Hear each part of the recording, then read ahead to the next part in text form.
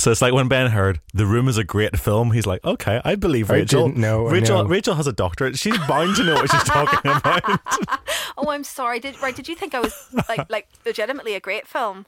No. Okay, that's all right. I knew it was a shit film because of stuff I'd seen on YouTube. Yeah. But I don't know why. I'll just save it for this podcast thing. Okay. Yeah. Is Ben struggling to be pleasant to me at the minute? No, it's not you. It's just I just have this utter hatred for that film. Okay, bye. I did not hit her. It's not true. It's bullshit. I did not hit her. I did not. Oh, hi, Mark. Oh, hey, Johnny, what's up? I have a problem with Lisa. She said that I hit her. What? Well, did you? No, it's not true. Don't even ask. What's new with you?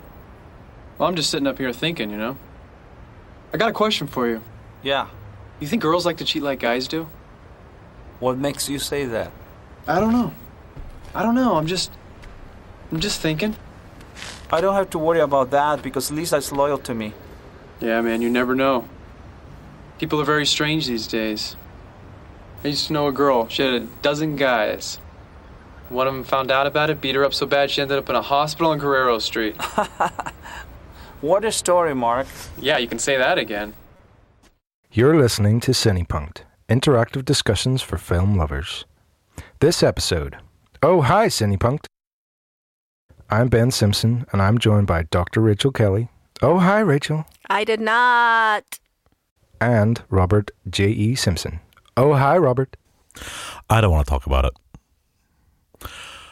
Which actually is pretty much how I feel about this. We are only doing this show because Rachel has been at me for months about doing The Room. I am in so much trouble with my Cinepunked collaborators this week. Oh, yes, you are. So, depending on when you're listening to this, you may be aware that James Franco has just directed and starred in a film called The Disaster Artist, which is basically a telling of the the production process behind this 2003 film, The Room. 2003? 2003. Really? Yeah. Because... oh my God. It has a reputation. The Room itself has a reputation now as being one of the worst films ever committed to celluloid. I believe it's called the Citizen Kane of bad movies. Yeah. And I think that's deserved. Yeah, I'm not so sure that he intended to craft this. Oh, he certainly didn't intend to create the Citizen Kane. He intended to create the Citizen Kane of movies. Yeah, I think it's a testament to the overwhelming power of self-belief and how that can go horribly, horribly wrong. Yeah, so in the car on the way up here to recording today, I feel I should just address this right now. I haven't seen Ben since he watched this. Oh, God. Oh. He's not very happy with you, Rachel. I'm actually genuinely concerned Ben is going to leap over the mics and murder me today. I want my hour and 36 minutes of my life back, please. But sadly, that will not happen. Oh my God. There's so many things wrong with this movie. Oh, there's so many things wrong with this movie. I don't think there's one single thing that's right about this movie. Except for the fact that it is the perfect storm of god-awfulness. And I think it becomes its own kind of glorious masterpiece just in how absolutely terrible it is. Remember, this is Dr. Rachel Kelly you're talking. Yeah. I've got a PhD in everything in film. Yeah, they need that PhD back. Was it University of Ulster? University of Ulster, yeah. Explains a lot. I have said repeatedly that this film has no redeeming qualities whatsoever. I think I may be a little bit unfair on that. I think that, certain aspects of the production in terms of how it looks, actually it's vaguely competent in terms of how it's shot. Well, you see, I think that is one of the reasons why it just works so well as a genuinely terrible film. I mean, we've all seen sort of these terrible sort of sophomoric efforts. I mean, I was once upon a time a film student. I have made my share of absolutely god-awful films, but they don't have anything like the kind of the I hesitate to say slickness, because I think when we're talking about The Room, that just has its own unpleasant quality to it. But it is a professional film. It's shot on 35mm. It's shot with a professional crew. A lot of the sort of the below the line crew were jobbing professionals in Hollywood. They knew what they were doing. It's just the above the line guy that just really didn't get it at all. And I think when something is that bad, you expect it to look like it's been made for £1.50. But this looks like a $6 million film. Because it was a $6 million film. It's just really, really bad in all creative senses. I mean, the cast are occasionally doing their best. But nothing could rescue that script. Do you know, literally nothing could make that look decent. And that's why I just love it so much. Rachel, to be fair, you are a bit of a fan of this film. And I love this film. I feel that actually it's only fair that you witness some of the rant that I received earlier on. Ben, tell me, I mean, you really enjoyed this 96 minutes of your life. I hated this movie. What's wrong with it? Dear listeners, if you could see Ben's face right now, he looks like a man who's recently received some devastating news.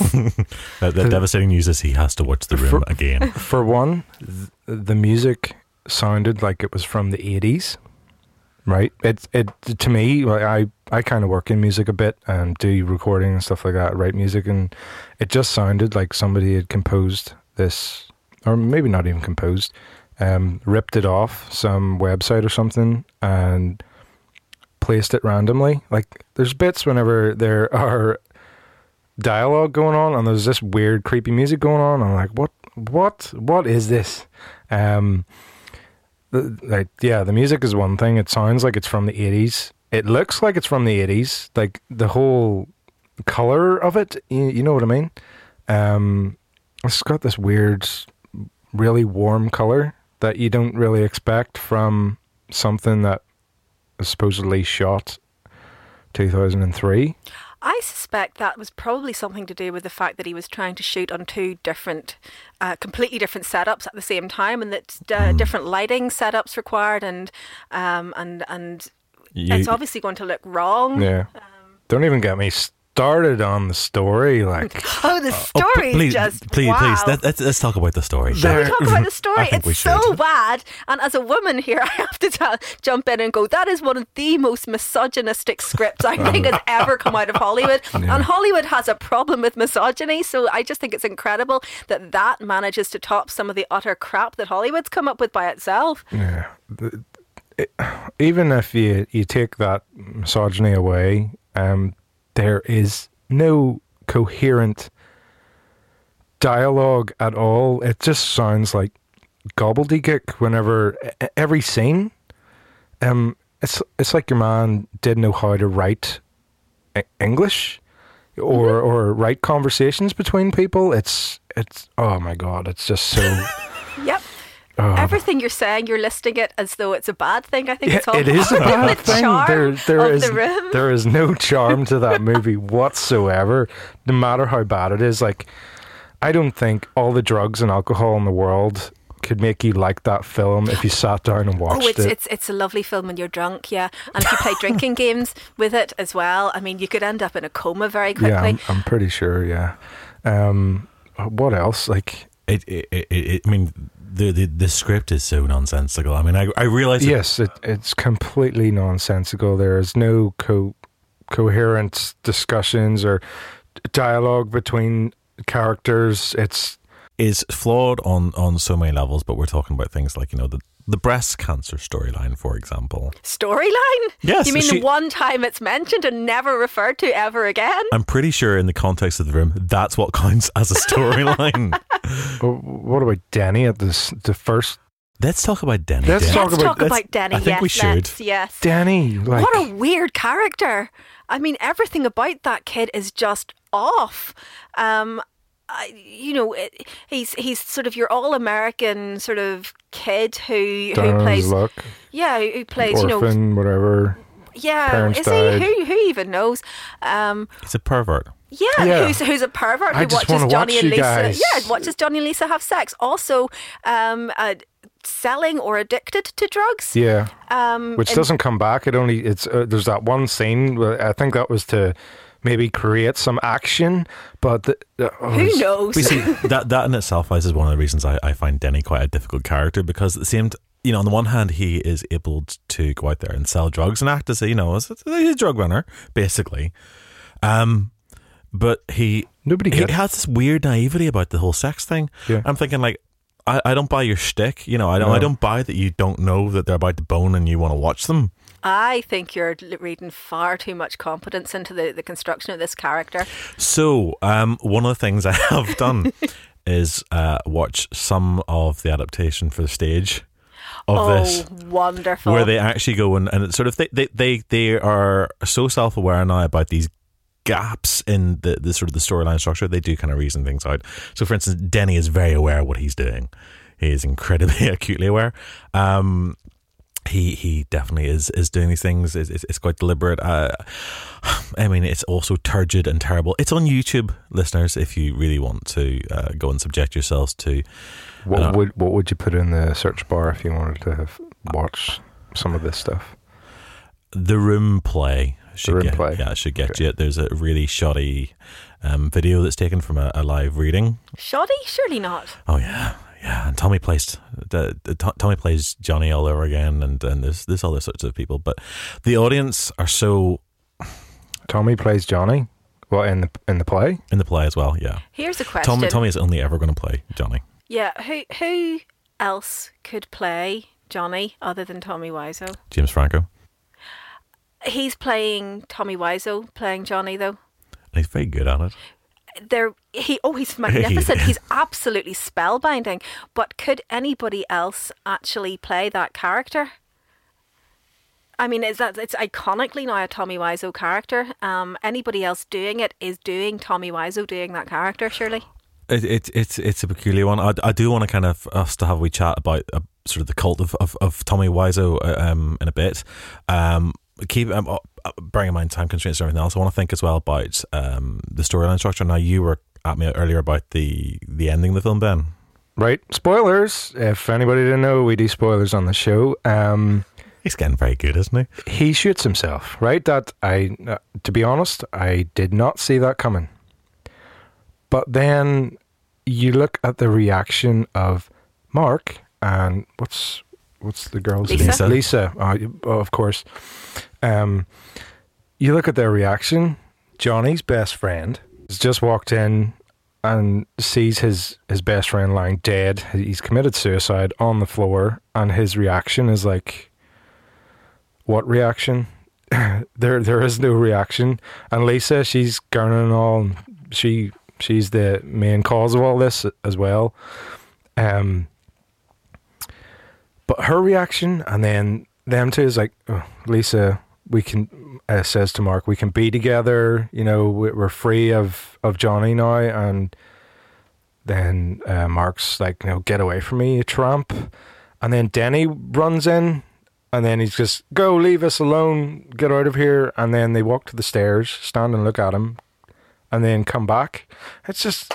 See, you're thinking all very, very rationally. Yes, you are trying to make something make sense that doesn't make any sense. Even the reactions, it's so bad. Like the act, like if your best friend, you walked in and you just seen your best friend had to commit suicide, you'd be devastated.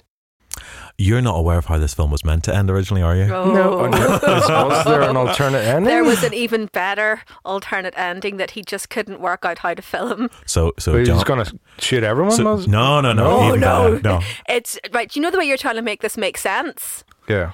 Over to you, Robert. So Johnny, right, was going to be a vampire and drive off into the San Francisco skyline in his flying car. No word of a lie. Yeah. What?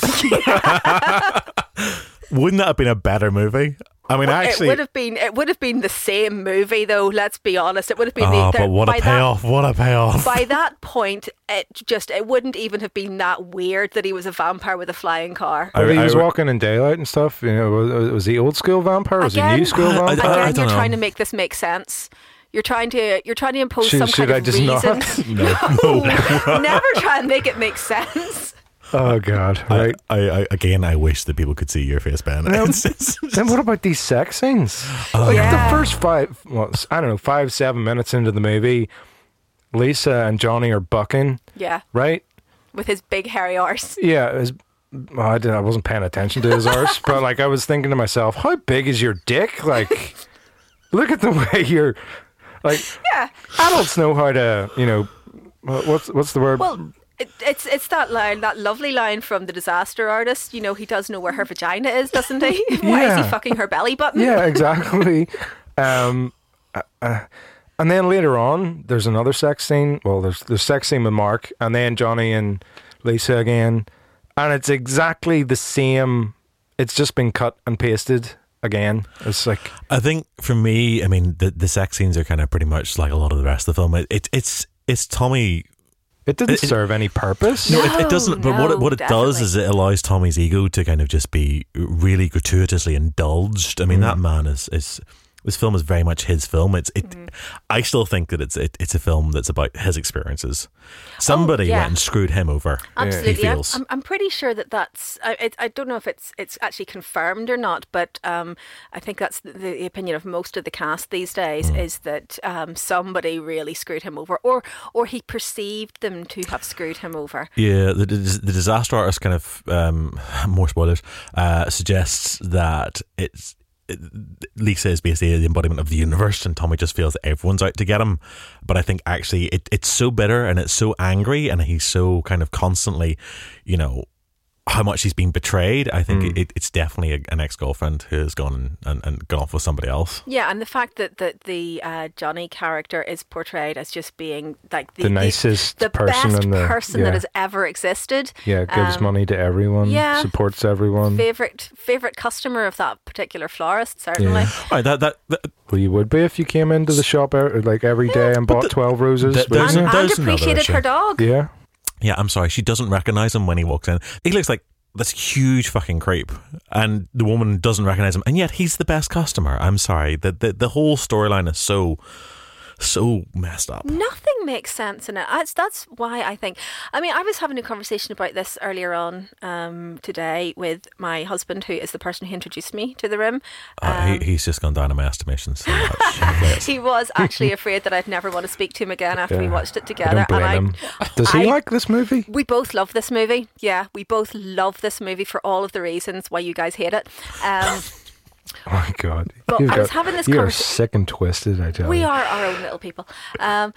We were having this conversation this morning, and I think we both sort of reckon that the reason why it fails beautifully as opposed to just failing is because when a Hollywood film fails creatively, it's usually the result of failure by committee. I mean, you've usually had a bunch of executive producers and writers and possibly a couple of directors and maybe the actors weighing in on what needs to change and where it needs to change. So the thing just becomes this absolutely unwieldy chimera that just can't satisfy on any kind of creative level.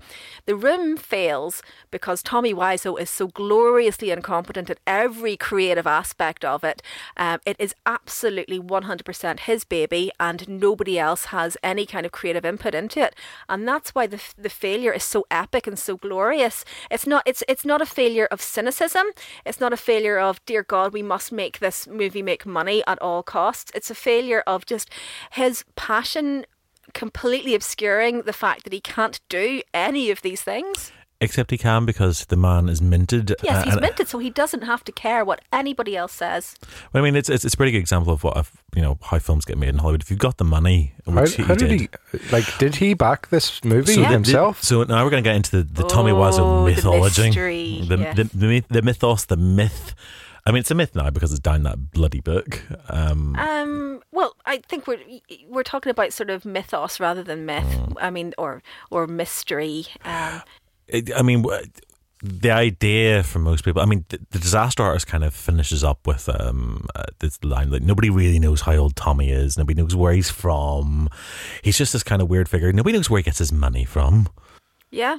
Nobody really knows anything about his backstory. So, that's part of the, and I think that's why, I mean, a lot of the reviews of The Disaster Artist, the guys that didn't really like it very much, seem to be sort of picking on the fact that there are no answers in the film. Well, there are no answers in real life. That's part of the Tommy Wiseau mythos, is that nobody knows who this guy is. I mean, that's clearly not his real name. He's not anything like the age he claims to be. He has this mysterious source of almost endless cash that nobody knows where it comes from. He's definitely not American, but where is he from? Do you know the answers to any of these questions? No, that's what I love about it. I mean, it's just wonderfully insane. So I'm going to dispel some of the mythology here. Go on then. Because it's bugging the hell out of me. I don't Mythbusters? yeah, Mythbuster style. So I've been doing a bit of digging based on the research that other people have been also doing. So it appears that Tommy is now 62. He was born 1955, October Good 1955, Lord. in Poland. Poland, okay. Yeah, there's been lots of research that's done on this, the way that the dialogue is written, the way that he speaks. A number of Polish people have also said this is exactly the way to do it. The drink that he serves apparently is based on a Polish drink. What The little cocktail thing he does, it's a Polish cocktail. Do you not mean Lisa does? Yes. Sorry, yes. Obviously he wrote it. Because he doesn't drink. Yeah. Except for that one time when he does. And twice. Because on his birthday he drinks. So clearly he drinks. He just lies about it. But anyway, so He did not. It did not. He's Polish. His uncle came out to the States in 1946, so just after the war. And actually, local fact, folks, his uncle came through Belfast. Hey! Really? Yeah, came from Poland to New York via Liverpool and Belfast.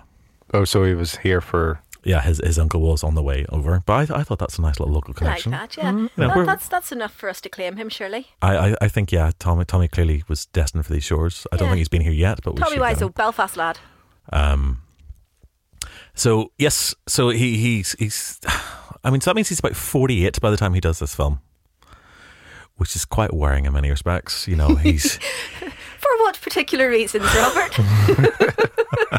oh my gosh, I mean Enumerate. enumerate. So if you watch The Disaster Artist makes a big play about Tommy hanging out with these much younger, kind of just leaving adolescence, late teens, early 20s, hanging out with them. The whole character of Lisa and the way that character is used as a kind of sex object, basically. I mean, we were chatting about this on the way over, and I mean, you picked up on sort of like Lisa's not really got any function, No, other than to be a bit. a cum dumpster. Can I say that? Possibly that might push us too far above the watershed. We've got an explicit warning on this show. Yeah, I mean, to be fair, I don't like the terminology, but actually, Yeah. yes, basically within the context of this script, she does nothing other than she's a sex object. Yeah. She is. Well, she's more than a sex object. She is the embodiment of female duplicity. She's the embodiment of why women are evil, basically. Why Women Are Evil, a treatise by Tommy Wiseau. I think that pretty much sums up the room. Yeah. I wish we'd just done that line at the start. We could have saved so much time. So I mean, there is this sort of mythology. Supposedly, he got his part of his money came from importing coats from Korea, leather coats, buying and selling. But I mean, clearly he already had a bit of money. He'd already been around quite a while. He'd also done some property investment, apparently. The mythology about him still is perpetuated, and a lot of the articles just ignore what research has been done, because at the end of the day, people like the idea of sort of The mystery. They like the mystery. It's a much better story to tell. Well, it is. It's a good story to tell, and I also don't think that.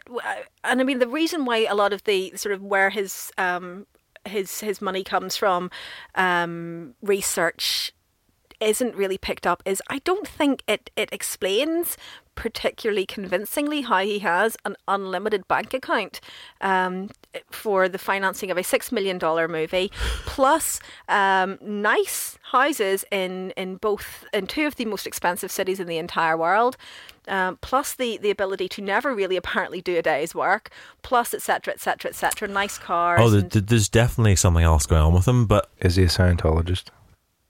It's a good question. That is a good question. Shall we not get sued by exploring that in this podcast? It's particularly seeing as like they seem to have a lot of money. They do.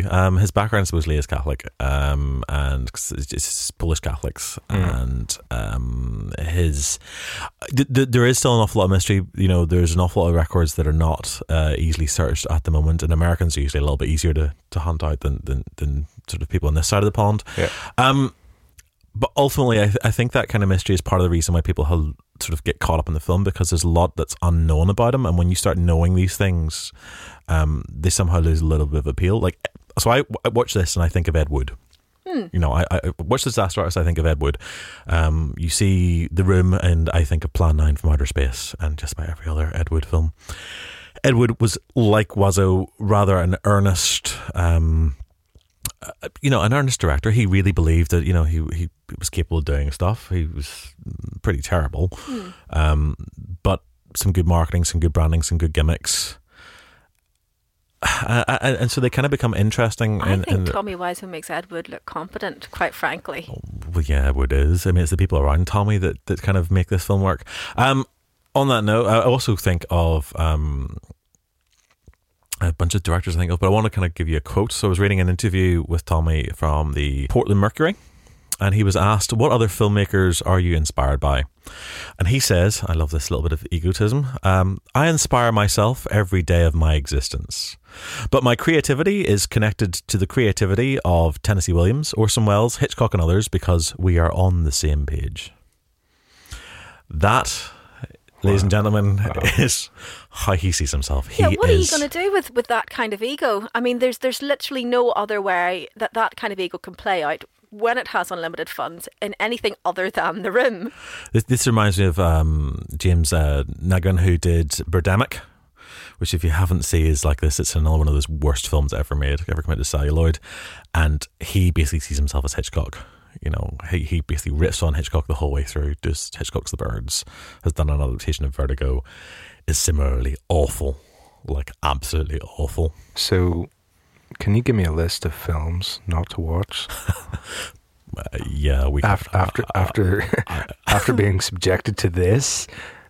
Well, to be fair, Robert and I are going to disagree on quite a lot of those. This is true. Well, I seem to have similar tastes to my brother, so yeah, anything Rachel says is good. Okay, right? It's not. I say this as somebody who actually quite liked Batman versus Superman, so, you know. I haven't seen it, so. Oh, well, you probably would hate it in that case. I can't pass any judgment there. I've got a little quote that I'd like to add to. This is by Tom Bissell. I'm not sure how his surname is pronounced, the guy that collaborated with Greg Sestero on the writing of The Disaster Artist, the book. I think this sums up to me The Room and why I enjoy it so much. He says, it is like a movie made by an alien who has never seen a movie but has had movies thoroughly explained to him. There's not often that a work of film has every creative decision that's made in it on a moment-by-moment basis seemingly be the wrong one. The Room, to me, shatters the distinction between good and bad. Do I think it's a good movie? No. Do I think it's a strong movie that moves me on the level that art normally moves me? Absolutely not. But I can't say it's bad because it's so watchable. It's so fun. It's brought me so much joy. How can something that's bad do those things for me? That's how I feel about The Room. Wow, okay. Yeah, I mean, he obviously has seen movies, though, and yet he still can't. Is this his? Was this his first? This is not even his first attempt at making a film. So there's other. Yeah. There are a couple other ones, I think. Certainly he's done more since then. He's done more since then, yeah, on the back of The Room. I do not for a second believe this is his first time. It's not at 48 with that kind of money. He'd only recently apparently discovered that he wanted to be in films. I think it is. I think he might have been in a couple of shorts possibly before that. But I'm sorry, the man seemingly had a house in LA, and I do not for a second believe that he was living in LA for a time and not being connected with that film world. I think that he has kept whatever else went on pretty well hidden. Filmography, his first credit is The Room. Well, there you go. Oh, there you go. So. And in fact, he doesn't even have a TV or a documentary credit before The Room. It's The Room. Would anybody have cast him in anything ever? No, I wouldn't have. Exactly. He's demonstrably appalling at it. Yeah. I mean, again, if you believe the disaster artist, he sees himself as a hero, not as the villain that everyone else thinks he should be, because he looks like a villain. So actually, a vampire would be particularly well suited to him. I can't get over that's how he wanted to end that film. I want to see that second film that takes on after he's gone in the car, flapping around. He still could come back. There could be a Room 2. I mean, if he is a vampire, yeah, he shot himself. He just come back. Yeah, just come back to life. I've seen enough again. Dracula films to know this is how this works. You don't die unless you get a stick through the heart. That's it. Exposure to sunlight, which he's been doing the whole way through, and that hasn't affected him. So who knows? So see, then like when was Twilight written? Because he could be one of those new age vampires, you know, Sparkly ones. Sparkly. I think it post-dates the Room. I could see Tommy Wiseau in some sparklies. Yeah. Could you? Can you not? I kind of don't want to. I kind of want The Room to remain this perfect, precious specimen of just... I don't want to know what happens next. So I want that to be it. Ready, and action!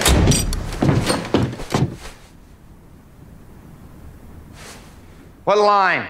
I did not hit her. It's not true. It's bullshit. I did not hit her. I did not. Oh, hi, Mark. Okay. Action. What is line? Take 13. Action. I did not hit her. Okay. Line. I did not hit her. It's not true. It's bullshit. I did not hit her. I did not. Oh, hi, Mark. Take 67. Action. I hit her. No. Do you want to change the line? You're doing great, man. We'll get there. Action. Action. Action. You have to Action. say it loud. I can't hear it in here. Say action so I can hear her. Okay. Action. I did not hit her. It's not true. It's bullshit. I did not hit her. I did not. Oh, hi, Mark.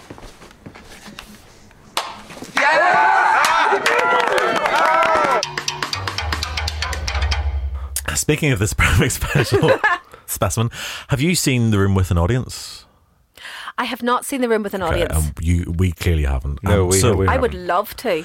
So this is one of the things. I mean, The Room, I gather, has garnered some reputation for being the latest in sort of the latest cult in interactive cinema experiences. Now, I don't know, Ben, if you have ever been to a film that has an interactive element. Never. I sure have. You have. So most people, their experience is going to be Rocky Horror Picture Show at some point with its shadow casts. And if you're really lucky, doesn't happen in Northern Ireland because basically our cinemas are too posh. But if you go somewhere else, like they'll chuck stuff and this organic material being thrown around a flea pit. I'm sure I saw an interactive Rocky Horror Picture Show screening at the Grand Opera House, or maybe it was just a sing along. So usually there's It this. wasn't a full interactive. Well, Rocky Horror is usually a shadow cast that are doing kind of the wisecracks, and there'll be some stuff. But I've always heard about them, and I saw a couple of years ago in Paris a shadow cast there, but it was like throwing the rice, it was throwing the water, it was the full works in the dingiest of cinemas I think I've ever gone into. That's kind of fun. Birdemic I saw in Bradford about that must be a decade ago now, and we were all given coat hangers because there's a scene where basically these birds are attacking and they fight back using coat hangers.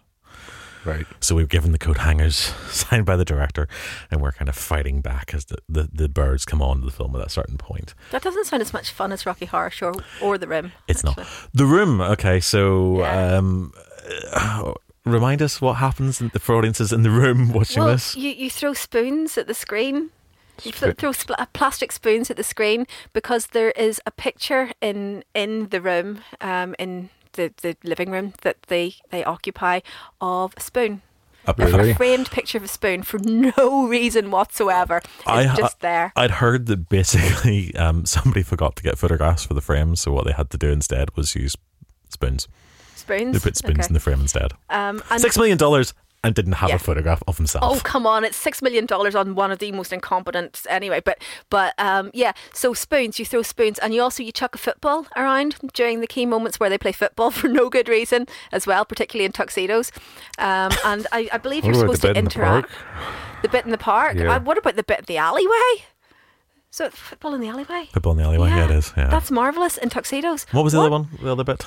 You said there was something else that people do. I think they're encouraged to interact with the dialogue, or to shout their opinions about. Yes, Yeah. which is clearly like that draws its inspiration from Rocky Horror as Rocky well. Horror, of because course, Rocky yeah. Horror. So I mean, if you're not aware, people aren't always aware.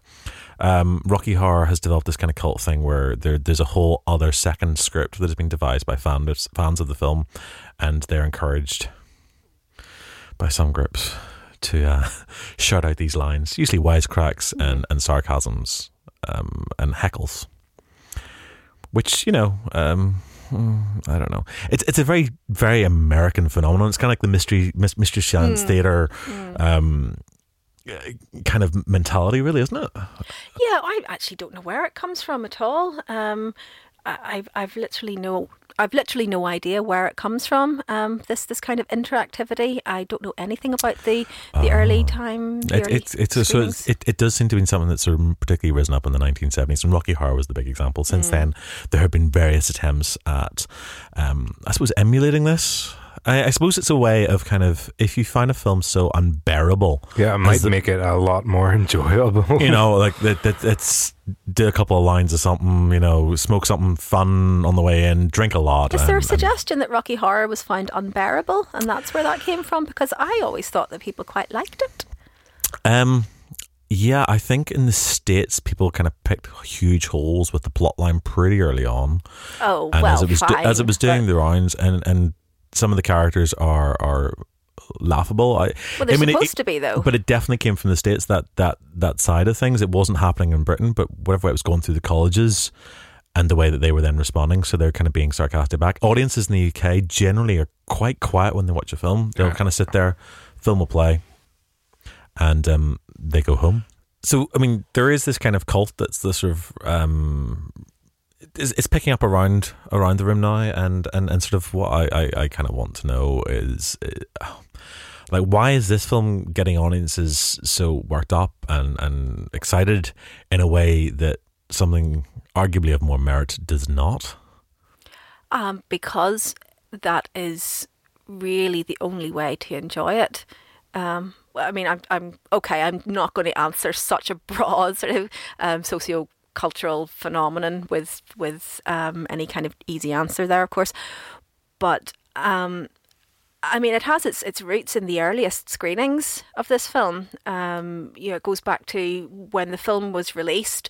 He couldn't get a distributor for it because it's manifestly dreadful, and so he paid to keep it in a theatre in Los Angeles for the 2 weeks that it would require the film to have been shown for it to be eligible for Oscar consideration. This is true. What? He paid, yes. He paid to keep it in the theatre for 2 weeks because it had to be showing for 2 weeks continuously in order for it to be eligible for considerations for the Academy Awards. I love the idea that this film in some way may have been eligible for an Oscar. Again, Ben's face is just brilliant.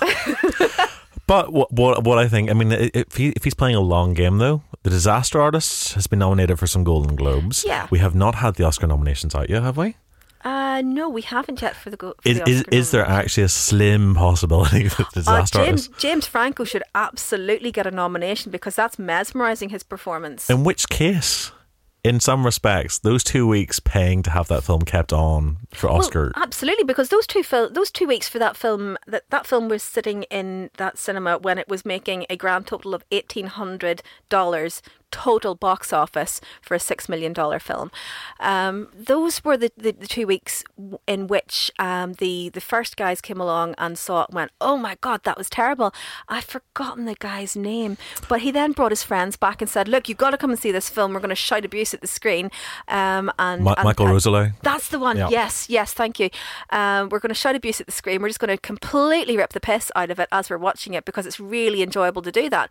And that's where that phenomenon of interactivity with the room came about, and that's what ultimately saved it. I mean, it became famous as a film that was so bad that you had to just go and rip the piss out of it, and that's what people enjoyed. I think that's where The Disaster Artist is really quite disingenuous. They imply that it's immediately a success in as much as people hated it so hard that they loved it. Absolutely not what happened at all. People just hated it. There was a sign in the cinema saying no refunds, and apparently below the sign they had a quote from a review of the film which said it's like being stabbed repeatedly in the head. So, you know, it was hated. It wasn't even hated in a good way when it was released. It was just hated. And it took this Michael Russo just to go along and basically discover a way to enjoy it. And I think sometimes all it takes is one person to go, but see it through this lens, tilt your head slightly to this degree, watch it from this angle, and you've actually got a piece of cinematic work that is enjoyable on a completely different level. I mean, it's interesting because I mean, I've met and interviewed Michael, and he. I mean, for whatever he sees in this film, and whatever you see in this film, that I still cannot see. This is a bad film that was probably made intentionally as a good film, yes, but is terrible. Michael has actually taken this a step further, and he's made a deliberately bad film called Dude Bro Party Massacre 3, which I recommend. Actually, it's much better than it sounds. And you know, they cast Greg as well. So Greg's in that film. That's right, yes. So that's yes, Mark that's in Mark in That's what I was going to say. Have any of the actors in this movie got work from being in this movie? Yeah, I think they have. Maybe not heaps of work. But as far as I'm aware, really the only person who's got work on the back of the movie is Tommy and Greg. And purely because of the level of fan interaction with it has led to them getting work spoofing themselves. Am I not right? I think you probably are should have done more looking into this. I kind of don't really want to consciously follow any of their careers. To be fair. I think that's unfair to Greg Sestero. I think he was a serious actor, remains a serious actor, and sort of. I suppose you got to work with what you're given, and if you're given a terrible script, he didn't want to be in the film. He wasn't supposed to be in the film. No, awful direction and stuff. I mean, Greg, I don't mind. I don't mind, and I can't remember her name. The girl that plays Lisa. Juliette Danielle. I think she's not bad, but I know you don't like her. There's not much that she could have done with that, to be fair. Like, she's competent enough for what she has to do. The lines are terrible, but that's that was her first. Straight off the bus, yeah. First arrival in LA here, being my softcore porn. The grandmother's terrible. The mother. She's awful. Denny is awful. Again, none of them have anything to work with, though. I mean, I don't think it's fair to assess their acting capacity based on that film. And by the end of it, they all basically thought nobody was ever going to see it, so they were phoning it in. So the guy that played Mark was Greg Sestero, yeah. Right. So he wrote a film, or? So a number of years after, he was an actor with sort of serious aspirations in Hollywood. Well, so was Tommy Wiseau, I suppose. It's not fair to claim that he wasn't. But Greg Sestero was perhaps an actor with potential to have a sort of a career in Hollywood, and that got completely derailed because of this movie? By the movie, yes. It being sort of his major credit. So a number of years after, I think around about 2011 thereabouts, he wrote a book with sort of a journalist guy, Tom Bissell, and they wrote a book called The Disaster Artist about his experiences of making The Room, on the back of the sort of the enormous popularity that the film had got on kind of the cult circuit and the midnight circuit. Yeah. And that's the book that's recently just been adapted into this film, The Disaster Artist, which has just been released last month. Does he star in this? No, it's actually one of the things I think that they're missing out on. He should have played himself in the film, but instead, do you think he'd be too old to play himself now? Although I suppose to be fair, enough, I mean, Tommy is how old? Yeah, all right, fair enough. Yeah, I actually I'm not convinced that the casting of Dave Franco was right for the role of Greg Sestero. I understand why it happened. I think James Franco, nobody else could have played that role. James Franco is Tommy Wiseau in The Disaster Artist. It's absolutely mesmerising. To the point where there's a scene at the end of the film, if you hang around, where Tommy Wiseau is in it.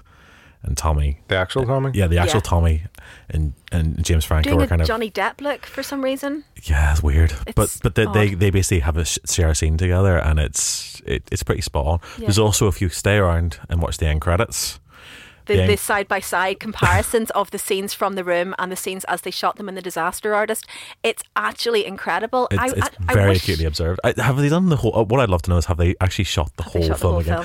I want to see that version. I wish they'd had more in The Disaster Artist about the actual filming of The Room. I feel like they did a lot of kind of lead up, and then the third act where it's released and it sort of it gains cult status, etc., etc. They're kind of the emotional beats there, but they miss out. I mean, the comedy for me is in the filming of The Room. The trailers, I think, made it look like a much sharper critique than it actually is. It's very gentle, actually, and I find that's strange. I mean, as somebody, I know you haven't read the book that it's based on, but I read and loved the book that it's based on, and it's much more critical of Tommy as a person than the film ends up being. I mean, the film is actually quite gentle on Tommy. It makes him, to me, a much more sympathetic character than he comes across from the book. The way you're talking about the actual filming, the thing that got me, I don't know, is this in The Disaster Artist? Anything about the land, the weird cityscape shots and, the green screen stuff? Yeah. I mean, it's one of the bizarre things that he did was to actually shoot this. Why not just go on top of a roof? Exactly. Why not shoot on location? He would have saved himself a lot of money. Like the alleyway. Yeah. Like the alleyway, which is they have this nice bit in the film where it's like, why don't we shoot in the alleyway? Which is there? Literally right outside the studio. That looks just like this. In The Disaster Artist, it's like, it's a real Hollywood movie. Yeah. He has, and that's from the book as well. It's this insistence that he has that in order for it to be a genuine Hollywood movie, you have to shoot on a set as opposed to on location, even when the set doesn't look that convincing. I mean, the first time I saw The Room, I actually thought they were inside in the alleyway scene. It made no sense to me whatsoever because it's lit as though it's inside, and it doesn't look like an alley. The whole film is generally lit like a sitcom or a soap. Yeah, that's what I was saying. It has this colour to it that I find it's like you're watching Friends. Yeah, I mean, it's sort of the vibe that it gets, and I mean that is what we sort of said earlier. It's part of the limitations of shooting in 35mm. The film, as it was released, we only ever saw the 35mm footage, but he shot it in HD as well. So it's these two cameras mounted side by side. And his whole idea was he wanted to be the first guy to shoot a film in both formats simultaneously. Which you can't do. Basically, you just can't do it for all kinds of reasonable, practical, sound, logical reasons. Obviously, I'm a noob. I don't know anything about filming or anything like that. That's not entirely true, Ben. Well, haven't you been on that TV series, Game of Thrones? Maybe once or twice, yeah. Has everybody in here been on Game of Thrones except for me? Yes. Yeah. So there was no HD release of this? No. For some reason, I mean, he hasn't... whether the footage just was terrible. I would say it was unusable. You can't light for 35mm and HD simultaneously. Whatever the deal was, he's never released it that way. I think also because, bearing in mind the arguments he seems to have for shooting in a set, I actually suspect that his mentality was that the big film directors, the Orson Welles, the Hitchcocks, and real Hollywood movies shot on film back in 2003. Yeah. HD was in, but it was more like a TV thing, and for him to have a theatre release, you wanted to do it on film, so I think that's why he wanted to do it. It's also why the film is so bloody expensive. One of the reasons why it was so bloody expensive. One of. Also the fact he fired everybody and kept rehiring them. And bought all his camera equipment. Yeah. He bought it all? We bought it all, yeah. He bought it all. Most people hire it, he bought it. Could he not have invested in, some kind of moving... Yeah, right. You know what I find about the movie that's really kind of jarring as well is all the static camera shots. Do you know what I mean? Like there's no tracking and panning. There's no tracking or nothing like that. It's all just. Well, apparently he kept missing his mark as well on camera. He kept missing his mark, so it wouldn't surprise me at all if they initially had tried to do tracking and panning, but they just couldn't guarantee that Tommy was going to be in the right place. It's like he's went back and set up the camera I wanted here, and then walked around, pressed the record button, lights, camera, action, and then started his I suppose that's probably not an unreasonable assumption for a lot of those shots. It's just, I don't know. It could have been way better. That might have added something to it. And it could have been way better if it had a completely different script, different actor, different everything. Well, Disaster Artist, obviously I haven't seen it. Is any of that picked up on? Not the technicalities in that sense. No. I mean, there's a little bit about the actual kind of thinking behind, buying his equipment and sort of shooting HD and 35mm. There's hints about him changing his whole crew. Which I don't think that's part of my issue. I mean, I have minor issues with The Disaster Artist. I loved The Disaster Artist. I mean, they don't talk about the change of pretty much every actor that was on that film either. I mean, Greg Sestero was not initially supposed to play Mark. He was supposed to be the producer, and he saw that as kind of his safety net, as his the serious actor. He was only going to be the producer. His face wasn't going to be on screen. Literally, I think the day of shooting or the day before shooting, something as last minute as that, Tommy Wiseau fired the guy who was all set to play Mark and insisted that Greg step in and take the role. The girl that played Lisa had already shot a day, and then she was fired, and then he got a new girl. Really? I mean, yeah.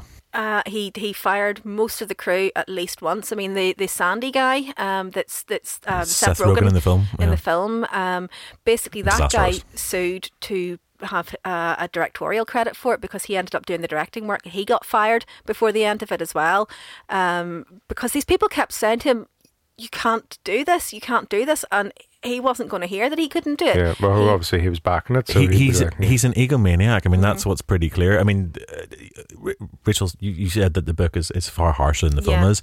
The film kind of hints at it. Definitely, Disaster Artist. You get this sense that this man is. They give it. Sorry to interrupt you there, but they do give him this really strong, sympathetic, redemptive arc in the film, and he's allowed to kind of be humanised in the film in a way that the book just doesn't allow for, because I don't think. Yeah. Because by the end of the film, he's sort of, mostly thanks to Greg, he's kind of realised that people love your film. It's like they're enjoying it, they're laughing with you. It may not be your intention, but that's it. And he sort of just embraces it. Now, certainly, in retrospect, Tommy has indeed sort of said this was always intended as a black comedy. No, it wasn't. But he said this. He says this now because that's the cult that is built around this film is very much that this is a comedy feature, and so now he kind of says that it was always intended as a comedy, but it's pretty clear it wasn't. It was intended as a bitter. Treatise on the Great American Movie. He wanted to make the Great American Movie. He wanted to do a Tennessee Williams, basically. Yeah. And he genuinely believed that's what he was doing. So what you should also know, Ben, is that this started off life as a play script and a novel. So it was meant to be a play, and it was a novel. It was like a 500-page novel, which I don't think has been published yet. No, it never got published, no. There was a play, an epic play, a 500-page novel, and then the film. And he has kind of, because he's been interviewed so many times as well, he has rewritten the history of this production, and sort of says that it was deliberate intention for him to make the film rather than do everything else. That's clearly not the case at all. So, I want to wrap this up because as much as I enjoy talking about The Room... I can't wait for the ride home tonight. I would. Yeah. Ben, are you ever going to waste any more of your life watching this? No way in hell would I ever watch this again. No. I might watch it this evening. I would say to people, don't bother watching The Room. Do pick up The Disaster Artist at some point. It's a fascinating little film. It's a nice wee film. Oh, also play the video game of The Room. Oh, I saw that, yeah. There's a video game? That's great crack. It's one of those 16-bit kind of choose your own adventure type things. It's enormous crack. You've got to collect spoons. Okay. Finally, look, you've piqued his interest. Well, That's the first time I do like video games, but first time all show Ben has actually kind of started looking pleased. That just surprises me. You know, somebody's went out of their way to make a video game on this. That's the level of love people have for this film. So regardless of sort of how you actually feel about the film, there's genuinely a lot of love for it, for whatever insane reason that people do. They do love it. Tommy Wiseau obviously has built his own mythology, and he will continue to do so. And I think, you know, I don't think anything is ever going to reach this sort of peak, but it's been interesting to kind of be part of. I think next show we will come back down to something a little bit more cerebral and classic and sensible. I think next show I'm getting severely punished with a film that I hate. I can't guarantee it, but I think it is my turn next time, isn't it? Oh dear. I can't wait till I get my turn. So thank you very much, folks, for listening yet again. I'm Robert J. Simpson, and of course we've been joined today by Dr. Rachel Kelly. Thank you. And Ben Simpson. Thanks very much. And don't forget to interact with us on the World Wide Web. We are out there now. We are on Twitter at Cinepunkt. We have a website, www.cinepunkt.com, and you'll find us on Facebook and other places as well. If you have any thoughts, fire them through. If you love The Room, tell me. Tell Rachel. Spare the rest of us. And we would like to hear your thoughts and comments on The Room. I would like to read some of those. See if anyone shares my hate or not. Back me up here, guys. I've been defending this film all the way through this podcast with two men who completely detest it. So, join us again next time. Subscribe to us, iTunes, everywhere else. You know the drill by now. Talk to you soon. These are for you. The best movie of the year. I don't love him anymore. Johnny's my best friend. This will be our secret. Experience this quirky new black comedy. You have my money, right? I treat you like a princess, and you stab me in the back. It's a riot. You are tearing me apart, Lisa! A film with the passion of Tennessee Williams. The Room. Directed by Tommy Wiseau. Rated R. Experience this quirky new black comedy. Coming soon near you.